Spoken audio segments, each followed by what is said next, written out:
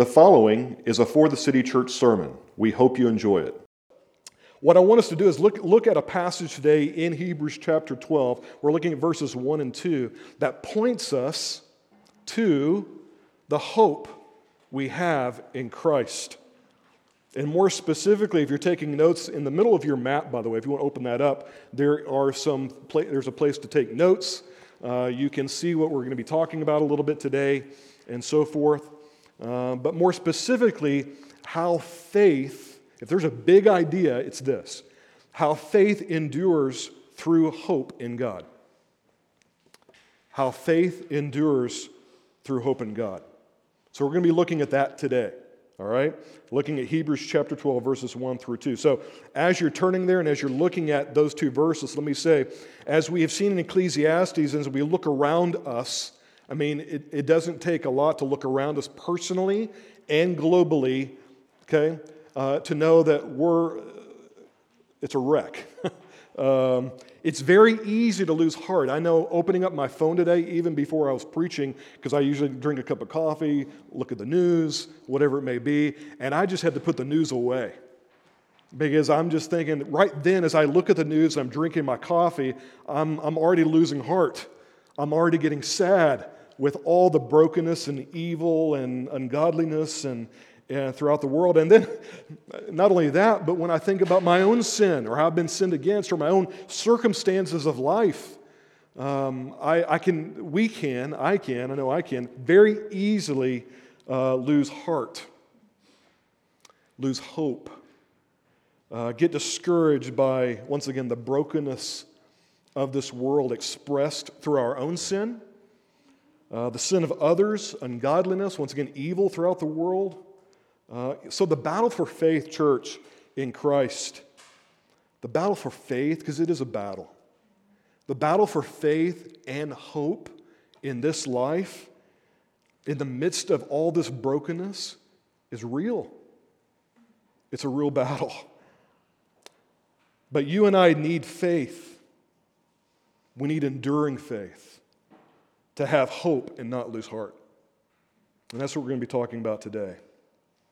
You see, not only is faith needed to be saved from God's wrath, not only do you need faith and I need faith to be saved, to be justified before a holy God, to be saved from the wrath that is to come, but we need faith to live right now, right?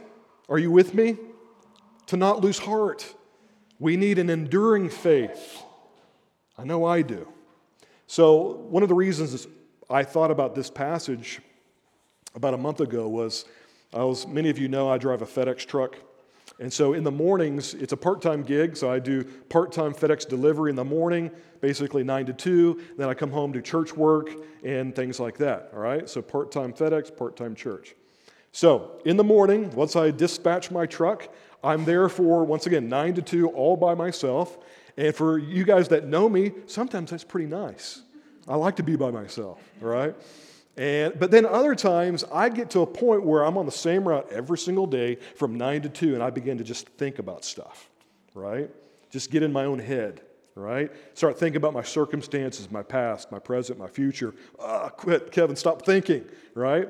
And so about a month ago, I was doing that. And I was getting depressed. and some of you don't understand that. You don't really, it's not that you don't think, it's just you don't get in your head as much as people like me, okay? But you look at your circumstances. And as you look at your circumstances, sometimes it gets depressing. And you lose heart and you get discouraged, don't you? Well, I was doing that about a month ago. And the Lord began to just bring this scripture to mind in my life. Hebrews chapter 12, verses 1 through 2, and following, and what comes before. And I just began to listen to worship music. I began to just listen during that 4 to 5 hour period, began to just put in scripture. And I tell you what, just about instantly, over the next day or two, my heart began to be encouraged. And whatever I was losing in hope and in heart, God was beginning to restore and to help me. So thank God for that. But we all have those situations, don't we, where we're looking at sin or suffering or our circumstances and we get discouraged, we lose heart, we lose hope. And so we need enduring faith that helps us get to the end of this race that we're about to talk about. You know, Jesus actually challenged his disciples to not lose heart in Luke chapter 18 by asking the rhetorical question. He said, "Will I find faith in this world when I come back?" Well, even though the answer is yes, he will find faith. We're not trying to answer that question today, but we are trying to answer the question, how does faith endure through hope in God while we wait for his return? The battle's real. So after we read Hebrews 12, 1 through 2, we're going to be looking and launching this sermon from verse 1. All right? And we're going to say verse 2 for part 2 of the sermon that I'm going to be preaching in August. So it's a little 2-part sermon series. Verse 1 today, verse 2 in August. All right? So, let's look at verse 1 from like 30,000 feet, right?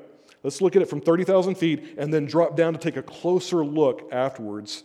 And by the way, if you're not familiar with the book of Hebrews, it's called Hebrews because the writer of Hebrews is writing to Hebrew Christians that have been dispersed throughout the region because of persecution, whatever it may be. And guess what? At one point, they had great faith. They had great joy. They were, and we're going to see from today, once again, enduring faith, hope in God. But now they're wavering. They're getting discouraged. They're losing heart. They're being persecuted because of sin and being sinned against and persecution, suffering. They're beginning to lose heart. So he's writing, the writer of Hebrews is writing and encouraging and challenging, don't lose heart. Have enduring faith. You can make it, is what's happening. So that's a little bit of a summary of Hebrews. So once again, verses 1 through 2. Read with me, starting with verse 1. Therefore, since we are surrounded by so great a cloud of witnesses, let us also lay aside every weight and sin which clings so closely, and let us run with endurance the race that is set before us, looking to Jesus, the founder and perfecter of our faith, who for the joy that was set before him endured the cross, despising the shame, and is seated at the right hand of the throne of God. Let's pray real quickly. Father, we just ask that as we think about your word, meditate on your word, as we enjoy it, Father, I pray, Holy Spirit, that you would come and that you would help us to see very clearly the gospel. Help us see very clearly you and all the promises therein. God, would you help us to see today and therefore have faith and hope in you. In Jesus' name, amen. So, I keep saying look because if you look in your map, okay, there is the word look at the top. All right? The word look. The reason I start with the word look is because, once again, a month ago, where was I looking? When I was losing heart, getting discouraged, losing hope. Well, I wasn't looking to God. I wasn't looking at His Word. I was looking within me. I was looking at every place except for God, the gospel, and I was looking at circumstances. I was looking at my past, looking, right? And so what we're going to see today in the passages that we're talking about is look and seeing with the eyes of faith is a big deal. All right?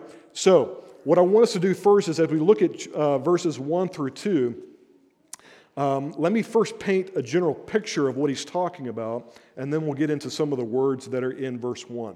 All right? So, some of you don't know this, but I'm a runner. I like to run. Okay, 5Ks, 10Ks. Not this year because FedEx has got me, exhausted. But normally I like to run. And so this is a picture, verse 1, of a coliseum, of a stadium of sorts. All right, now this is a metaphor, right? An analogy. But this is what he's giving to us is a picture of all of us running a race in this Colosseum called the Race of Faith, and there are spectators all around us. There are people cheering us on. He calls them witnesses. So great a cloud of witnesses. And he says, because of these witnesses, all right, he gives us two imperatives, two commands. He says, let us lay aside every weight and every sin which clings so closely. So whenever I was running a 5K or 10K, all right, when I first started, I was not very good at it. But as I began to learn how to have better footwear, let go of some of the things, maybe lighter clothing, as I began to think, as I began to just really work out and so forth, as I began to envision the course that I was going to, like the 5 mile in Butler, for example, I would envision the race course. I would see it in my mind's eye, right? I would see the end, and I would just think about, this is what I have to do, looking at the end, with the end in mind. This is what I have to do to succeed, to finish the race, to run the race with endurance. So I had to lay aside weights. I had to think about what I was going to be doing. I had to think about the end in mind. And this is what the author of Hebrews is trying to get us to do. He's trying to help us to believe, have faith with the end in mind. And not only that, whenever I was running that 5 mile in Butler, one of the things that really encouraged me were people that were cheering you on. Now, these people didn't know me from Adam, but guess what? There were people lined up with little things of water and lemonade and things like that, and they were saying, go, go, go, right? And so this is what's happening in Hebrews chapter 1. He's painting a picture and saying that all of you and me are in a race called faith in this life, faith in God, and we are surrounded by these witnesses, these spectators of faith that are cheering us on, saying, you can do it, you can do it. And not only that, he's saying that you need to believe with the end in mind. And we're going to be finishing that up in August. But he's really encouraging and challenging us as we run the race of faith in this life to press on, to fight, to look at the witnesses that are around us, the witnesses of faith that have come before us, to lay aside every weight and sin that clings so closely and run the race of faith with endurance. Hope in God, believing with the end in mind. So this is the picture that he is painting in verse 1. All right? So, once again, 5K and 10K is hard stuff. I tried to do more than that, can't do more than that, but I tell you this, there were certain things that I learned along the way to help me run with more and more endurance. And one of those things was not just the spectators, but looking above my circumstances and looking with the end in mind. Thinking about, no, I see it, I know I can do it, I can get there. Because if all I'm doing in a 5 and 10K race, if all I'm doing is looking at, oh gosh, there's another hill. Oh gosh, I can't. Okay? And if I'm just looking at whatever's right in front of me, whether it's my circumstances or whatever it may be, okay, I'm going to lose heart. I'm going to get discouraged. If I think, oh my gosh, I have 4 more miles to run, I can't do this. So it depends on where I'm looking. If I'm looking around me, I can lose heart and get discouraged. If I can look at what's ahead of me in a way of saying, oh, look at the hills, look at the 4 miles, I can get discouraged and lose heart in a race. But if I just keep looking with the end in mind, many and oftentimes that gets me through a 5-mile race. So this is what he's doing. In your race of faith, he's encouraging and challenging us, run with endurance. You know, there's a difference between spiritual sight and physical sight. Physical sight, because here's what the Bible says, to walk by faith and not by sight. So walking by faith looks like spiritual sight. Walking by regular sight is natural sight, right? So what he's basically saying is that don't walk by physical and natural sight, walk by the eyes of faith. This is what it takes to endure this earthly life. See, faith is seeing. Faith is looking. Not just seeing, but it's also receiving the promises of God by faith.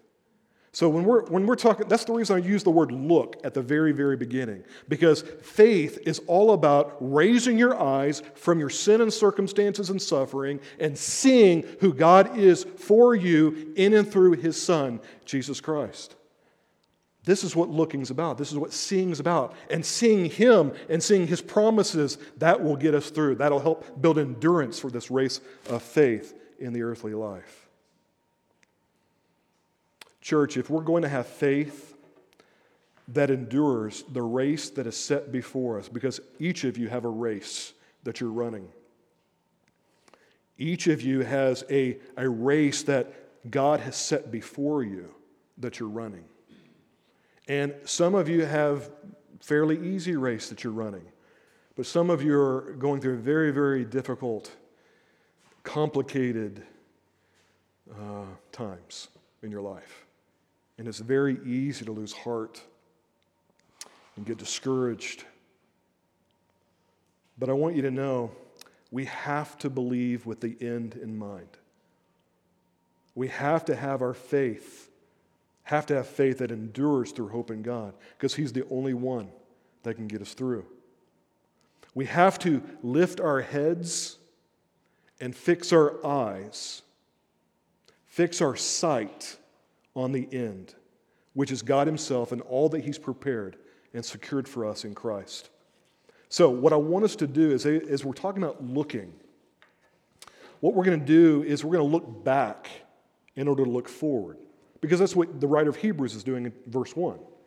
He's saying, therefore, since you are surrounded by this great cloud of witnesses for faith, lay aside everything that keeps you from running with enduring faith. Lay aside sin, lay aside whatever it is that keeps you from running, lay it aside. And the very first thing you need to do is look back and look at these witnesses of faith that are surrounding you, cheering you on as you run the race of faith. So we're going to look back in order to look forward, all right, in hope today. So let's look back. Once again, in verse 1, the writer of Hebrews starts chapter 12 with the word therefore, which once again causes us to look back at what has come before. Namely, what he brings about, starting with chapter 10, verse 19, is the foundation that forms the basis of his challenge to run with endurance the race that is set before us. See, in chapter 10, verse 19, the writer's purpose is very clear. He starts encouraging and challenging the Hebrew Christians and us to draw near to God with full assurance of faith and to hold fast the confession of our hope without wavering. Why? Because once again, because of sin and suffering and persecution, some of these Hebrew Christians have lost sight of their salvation. They've lowered their gaze, they've lowered their eyes to their circumstances over a long period of time, and they are losing heart. They are starting to waver. They have forgotten the gospel. They have lost heart. They're wavering, they're turning back, it says. Back to religion. You'll see all throughout Hebrews where the writer is saying, don't turn back. Why? Jesus is better. He's superior. Why would you, after experiencing salvation through Christ, why would you go back and try to earn God's approval through the law? Why would you do this? Because it's easier. So he says, don't turn back to religion. I'm sure some of them were turning back to irreligion, meaning they're saying, well, forget all of it. I'm just going to eat, drink, and be merry, for tomorrow I die. See, they're wavering. They're turning back either to religion or irreligion, and he's saying, no, you can make it, hang on. Don't forget the gospel. Don't lose heart. But they are losing heart. That's why the writer starts by injecting them with some high-octane gospel truth. high-octane gospel truth. He writes, look at verse 19. Turn with me, chapter 10, verse 19. As we look back. He says, therefore, brothers, since we have confidence to enter the holy places by the blood of Jesus, by the new and living way that he opened for us through the curtain, that is, through his flesh, and since we have a great priest over the house of God, let us draw near with a true heart and full assurance of faith, with our hearts sprinkled clean from an evil conscience and our bodies washed with pure water. Let us hold fast the confession of our hope without wavering, for he who promised is faithful. You see, the first thing he wants you to look back to, the one thing he's wanting them to look back to, is the fuel that drives faith. That's point number one in your map.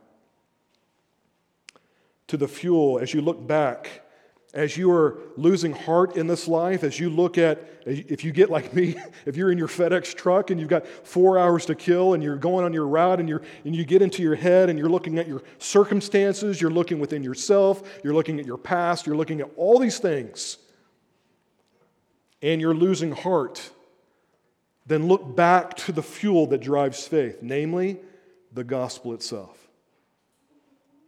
One thing that you're going to hear from our church over and over again, hopefully, Lord willing, is that before we tell you to do anything, like obedience, we're going to first base that on the mercies of God in the gospel. We're not going to ask you to just pull up yourself by your own bootstraps and just, justify yourself before God and to do the religious thing and do the church thing and be a better Christian. We're not going to ask you to do that. Now, we're going to call you to obedience. We're going to call you to faith. But all of that is based on the gospel. All of that is based on the mercies of God. Paul says, I beseech you, brothers and sisters, upon the mercies of God. And then he, in chapter 12 of Romans, he then says, do this, and do this. Based on the mercies of God. See, this is the fuel. The mercies of God, the gospel of Jesus Christ, this is the fuel that drives faith. And so what did I do a month ago when I'm in my FedEx truck and I'm losing heart? I go back to the basics. I look back to the gospel. I look back to my salvation. I look back to the wonderful truths of the mercies of God that are for me. He says, therefore, brothers, since we have confidence to enter the holy places by the blood of Jesus, by the new and living way that he opened for us through the curtain, that is, through his flesh on the cross.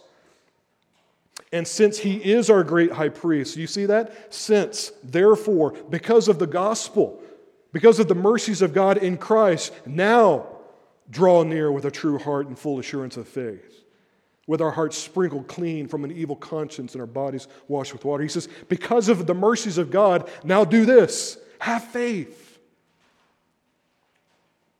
See, the gospel of grace is not something you leave behind and say, well, that's what saved me. No, that is the fuel for continued faith and obedience throughout your life. It is the fuel, it is the kindness of God that leads us to repentance. It's the mercies of God that drive us to faith. He writes, therefore, to give us a summary of what he has said before in verses 19 through 21. Once again, it provides the fuel that drives faith to hope in God. So, church, the first place we start in having that kind of faith that endures through hope in God is looking to the fuel. So what is the gospel? The gospel is this, that God has met your greatest need. See, you had a problem, and that problem was that you were separated from a holy God because of your sin. You were born that way. It's not just who you are, it's what you do.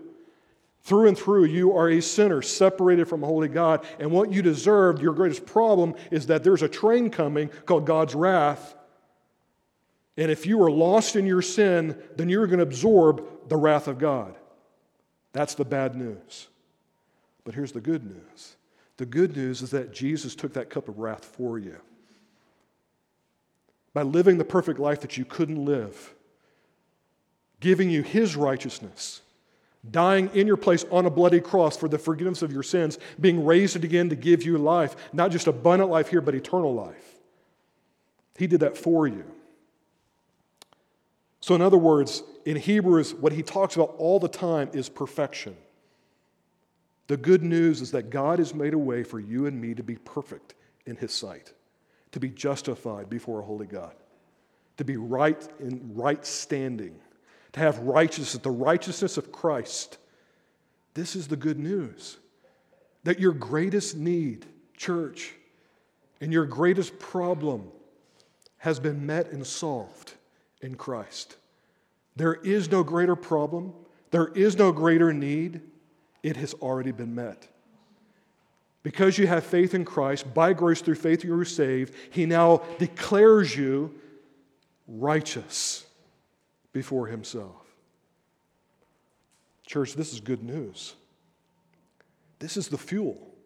He says, because of all of that, because of all that God is for you in Christ, now therefore have faith. Obey. Why? Because out of the overflow of the gospel in your heart, affection and love for God, you go, yes, I want to believe. I want to follow. I want to obey.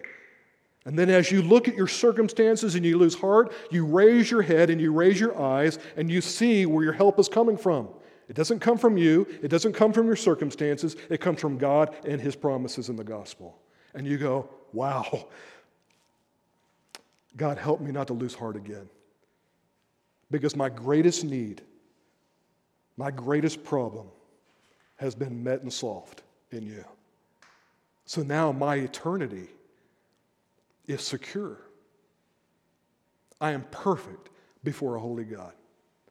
So that when using the old evangelistic crusade language, if God invites you in his heaven, he says, why should I let you into my heaven? Then you said, because I have been washed. I have been cleansed. I have been saved. I have been made right. I have been declared righteous, not because of me and what I do, but because of Christ and what he's done on my behalf. Whew. This is the fuel. This is the fuel that drives faith. The fuel is not you pulling yourself up by your bootstraps and saying, Kevin, just have more faith. Or telling your brother and sister in Christ, you just need to have more faith, brother. No, we need the gospel first and foremost. We need to be told over and over again, reminded over and over again of his mercies, of his grace, of his kindness in Christ. So church, what fuels you up? Where do you go for fuel?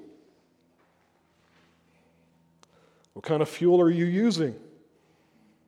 These are good questions to ask. I know last year I had a truck that broke down, and it was a diesel truck, and one of the mechanics said, well, moron, did you put regular gas or diesel in it? And I had to think. I went, oh, that's a good question. And I remembered, no, I put diesel in it. He didn't believe me. It was something else altogether different. But I had to think about it. How much am I fueling up? What kind of fuel am I using? Because guess what? My truck was sputtering and it needed the right fuel. See, the gospel is the right fuel. And we need to be fueling up on a regular basis. And how do we do that? We go, like I did about a month ago, I just began to put the Gospels on again, and I just began to listen to the Gospels for 4 or 5 hours every single day. And boy, did I fuel up. Man, let's go. I was ready to run the race with endurance. Let's go. So what fuels you? Is it the mercy and kindness of God in Christ? Are you once again, to use different kind of language in Ecclesiastes in the Old Testament? Are you trying to find life in broken wells and cisterns? Or are you trying to find life in Him? Because you will sputter if you're fueling up on anything other than the gospel and God's word and His promises, His mercies. And you got to do it on a regular basis, just like my truck, like your car. You got to fuel up on a regular basis. God's word, prayer, all that good stuff. When you look above your sin and circumstances, When you raise your eyes above your sin and circumstances and you see that perfection and eternity are secured for you by the person and work of Christ on your behalf, then the things of earth will grow strangely dim in the light of His glory and grace. There's an old song that used to say that. I can't remember all the words. I think it's, turn your eyes upon Jesus, look full in His wonderful face, for the things of this earth will grow strangely dim in the light of His glory and grace. Right on? That's what we're saying here. This is what the writer of Hebrews is saying. So, look back to the fuel of your faith. That increases your faith, that builds your faith. Number 2, to the anchor that grounds or secures your faith. Verse 23. Look at verse 23 with me. He says, let us hold fast the confession of our hope without wavering. For who is promised to be faithful? God. He is the anchor. He is the grounds. He is the one that secures your faith. You see, God is a promise keeper.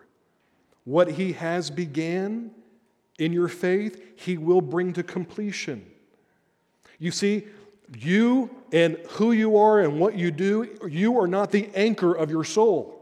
You are not the ground or the anchor of your belief or faith. He is. Are you faithful? No, but He is. Can you trust anyone else's promises, even your own? No, but you can take His to the bank. You see, if you lose heart, if you get discouraged, you look back to the gospel, but you also look back to God Himself, the one who promised to save you. And if He promised to save you, if He promised to carry you to the end, you can bank on it. So as you lose heart, look back to the fuel and look back to the anchor. Once again, if you're in Christ, the good news is that you are perfect in the eyes of God. You're perfect. This is what we just talked about, the fuel. But how do you know for certain you'll stay there? How do you know for certain that you'll stay there? Because of the promises of God. God has promised to take you home. Even though the good news is great news, what makes your perfection before God even better is that it is secured by the promise of God, who is always faithful to fulfill His promises. Paul said it like this, I lay hold of Christ. It's like this, I'm grabbing hold of the only one that can give me life and love, but specifically eternal life. I'm going to hang on to Him. I'm going to lay hold of Him, but not because of my strength. He says, I lay hold of Christ because He's laid hold of me. So guess what? You are not the one to keep you to the end. The good news is that God, who is faithful and who promises, He's the one that holds you. And so, yes, do you lay hold of Christ? Yes. There's effort? Absolutely. But it's because your dad has laid hold of you. He's the anchor. Church, what anchors your salvation is not you and your faithfulness. Once again, it is the historical reality, not fantasy, but the historical reality of Christ's death and the promise of God that whoever puts their faith in Christ for our salvation will be saved. That's Bible. You see, He is the anchor that grounds your faith. He provided the means by which you were saved, the fuel of His ongoing mercy to help you endure, and the promise that what He began in you will be brought to completion at the day of Christ Jesus. Another way to say it is, what are you building your faith on? What is anchoring your faith? Are you depending on yourself to anchor your faith? Are you depending on others to anchor your faith? Or are you depending on God, who is faithful?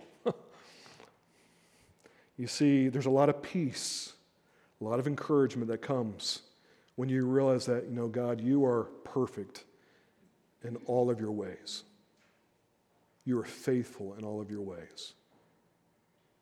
and what you have promised, which is based on your character of perfection, I know that you can't lie. I know that what you have promised to do in me and to keep me, you will do. You see, this, folks, this has if you raise your eyes and look back to the gospel and look to the one who promised is faithful, the God and all of his promises, when you raise your head and look above your sin and circumstances, you see that perfection and eternity are promises secured for you, not only by the person and work of Christ, but also the faithful promises of God. Then once again, going back to that old song, the things of earth will grow strangely dim in the light of his glory and grace. This is what happened to me about a month ago as I was losing heart. God helped me to raise my eyes, to see the gospel, to see himself and his faithful promises to me secured by the gospel. And all the things that were clouding up my head, all the things that I were looking, they grew strangely dim in the light of his glory and grace. This is what the writer of Hebrews is encouraging us to do, encouraging them to do. We also want to look back to the memories of past faith. Look at verses 32 through 36. He says, "But recall the former days when you were enlightened. You endured a hard struggle with suffering, sometimes being publicly exposed to reproach and affliction, and sometimes being partners with those so treated. For you had compassion on those in prison, and you joyfully accepted the plundering of your property." Would you enjoy that? Would that be joyful to you? "Since you suffered all these things," do you see that? In verses 33 and 34, you did all these things, you suffered all these things joyfully. Why? "Since you knew that you yourselves had a better possession, an abiding one. Therefore, do not throw away your confidence, which has a great reward, for you have need of endurance, so that when you have done the will of God, you may receive what is promised." When you are discouraged, when you are downtrodden, when you are losing heart and hope, and all you can see are the sin and the suffering around you, raise your head, look to the gospel, look to God, but also remember memories of past faith. But church, first of all, let's be real here. The only reason you and I can recall any memories of past faith where we had victory over sin or our circumstances is because God gave us and empowered us to have the faith in those moments. So as you look back on past memories of faith that cause you to raise your head and look to God and the gospel, as you do that, you begin to trace and see these little glimpses. We'll just say little glimpses of heaven, right? Little glimpses of God giving grace and his presence and encouraging you in your faith, building you up in your faith, you having victory. And as you trace those little moments, I don't know about you, but for me, that goes, wow, God, you not only do you have a future for me, but you have shown me over and over and over again that I can trust you. You have shown me over and over again that I can have hope in you. I remember one moment in college where I was very discouraged, questioned just about everything that was happening to me at that time. Once again, Kevin has a way of getting in his head. So it was during a season where I was too much in my head, and long story short is that God met me in that. And so college students, I don't recommend this, but I skipped all my classes that day because I was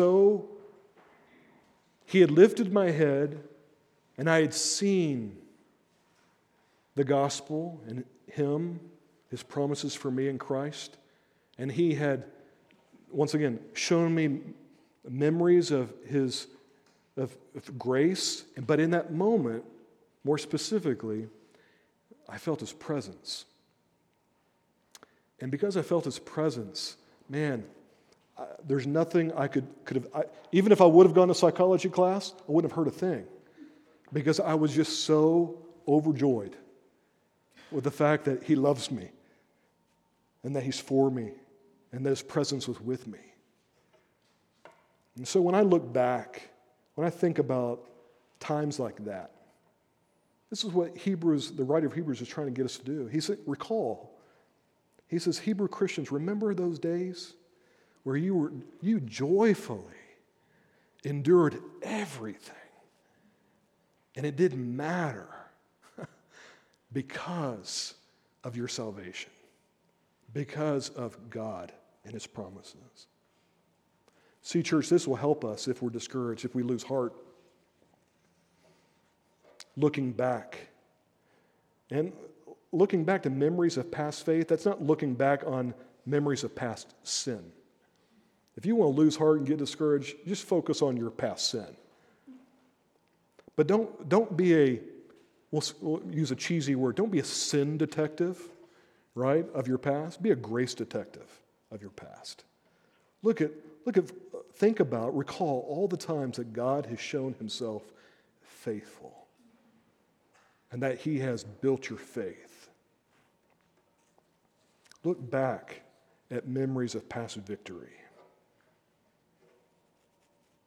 This is what the writer of Hebrews is encouraging these folks to do. The fuel, the anchor, the memories.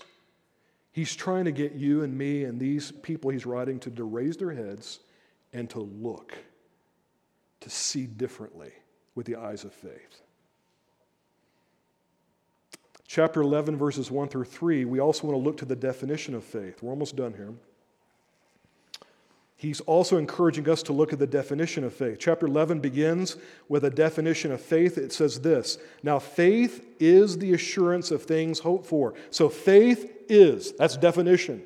Here's your vocabulary word, faith is, right? Faith is the assurance of things hoped for. Assurance. Not, maybe. No.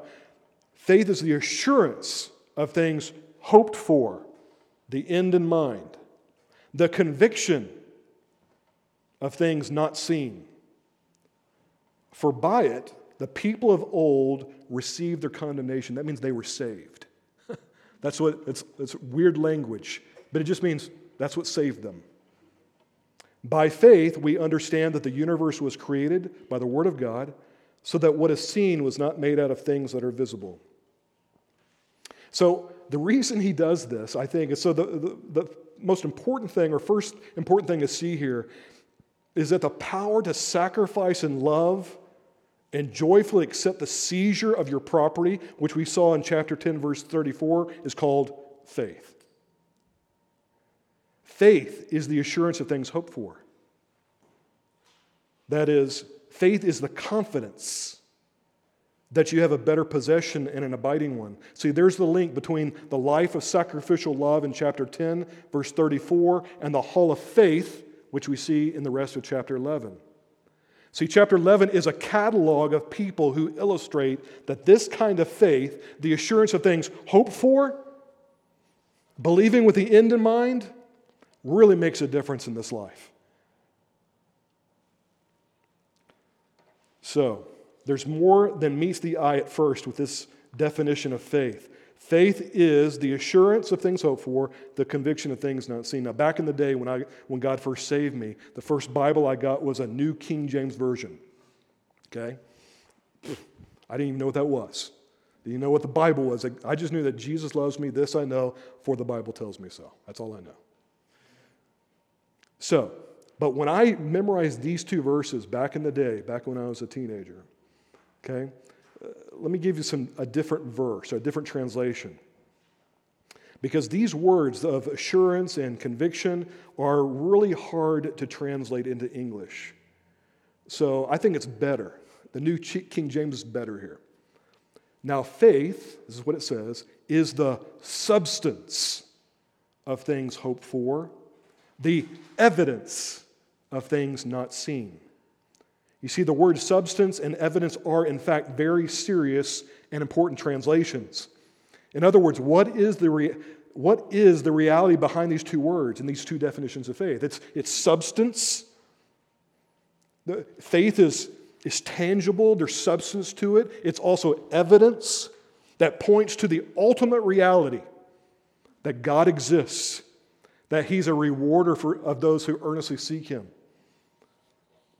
See, your faith, in a sense, is substance and evidence. It is proof.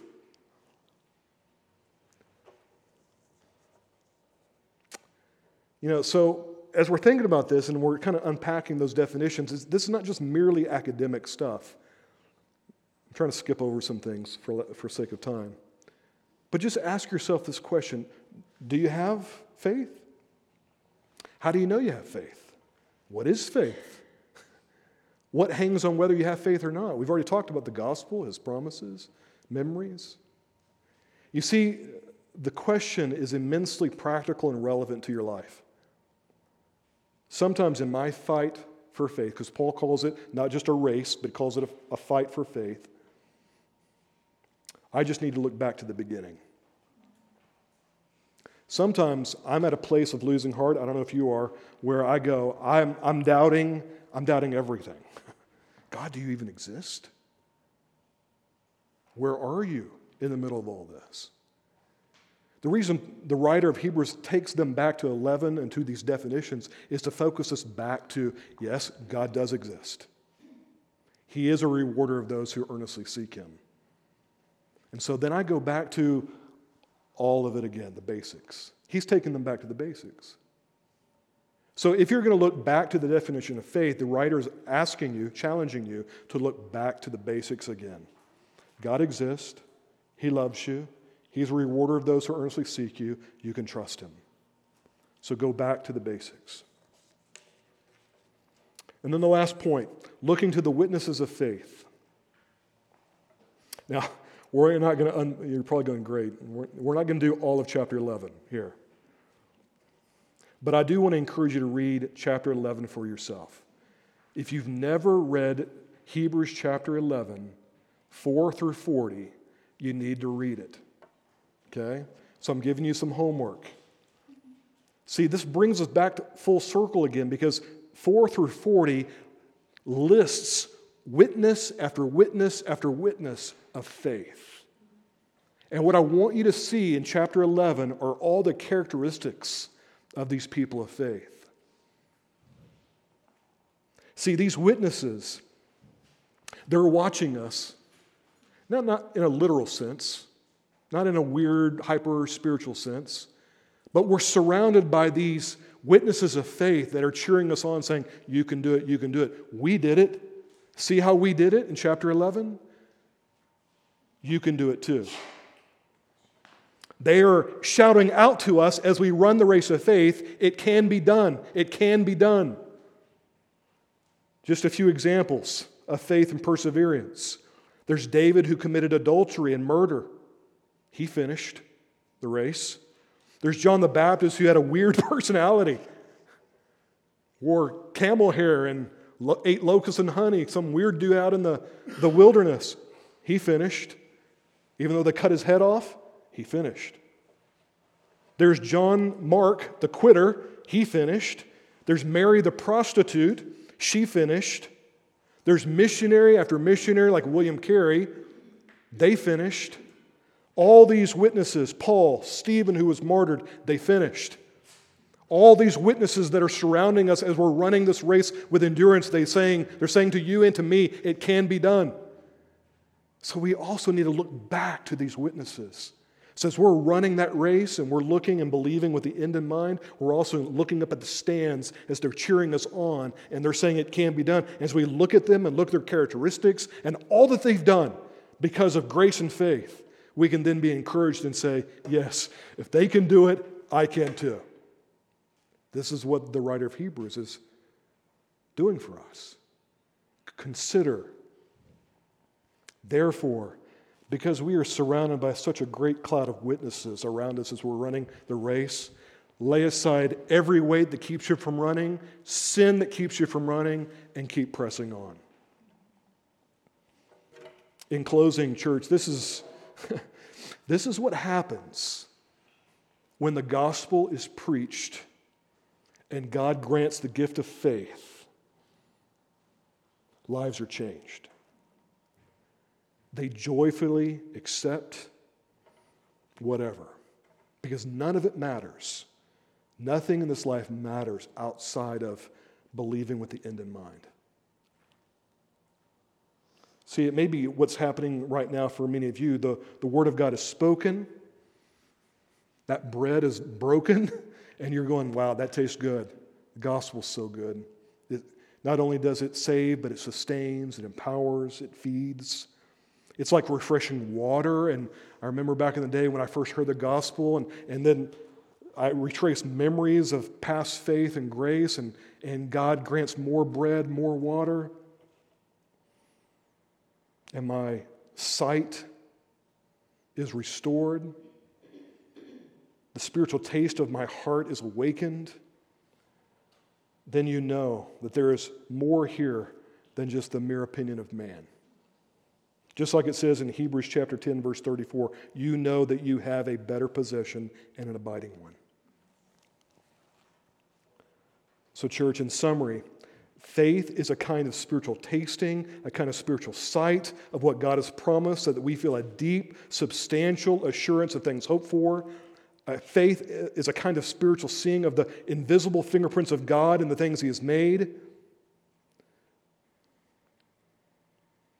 Psalm 34:8 says this, "Oh, taste and see that the Lord is good.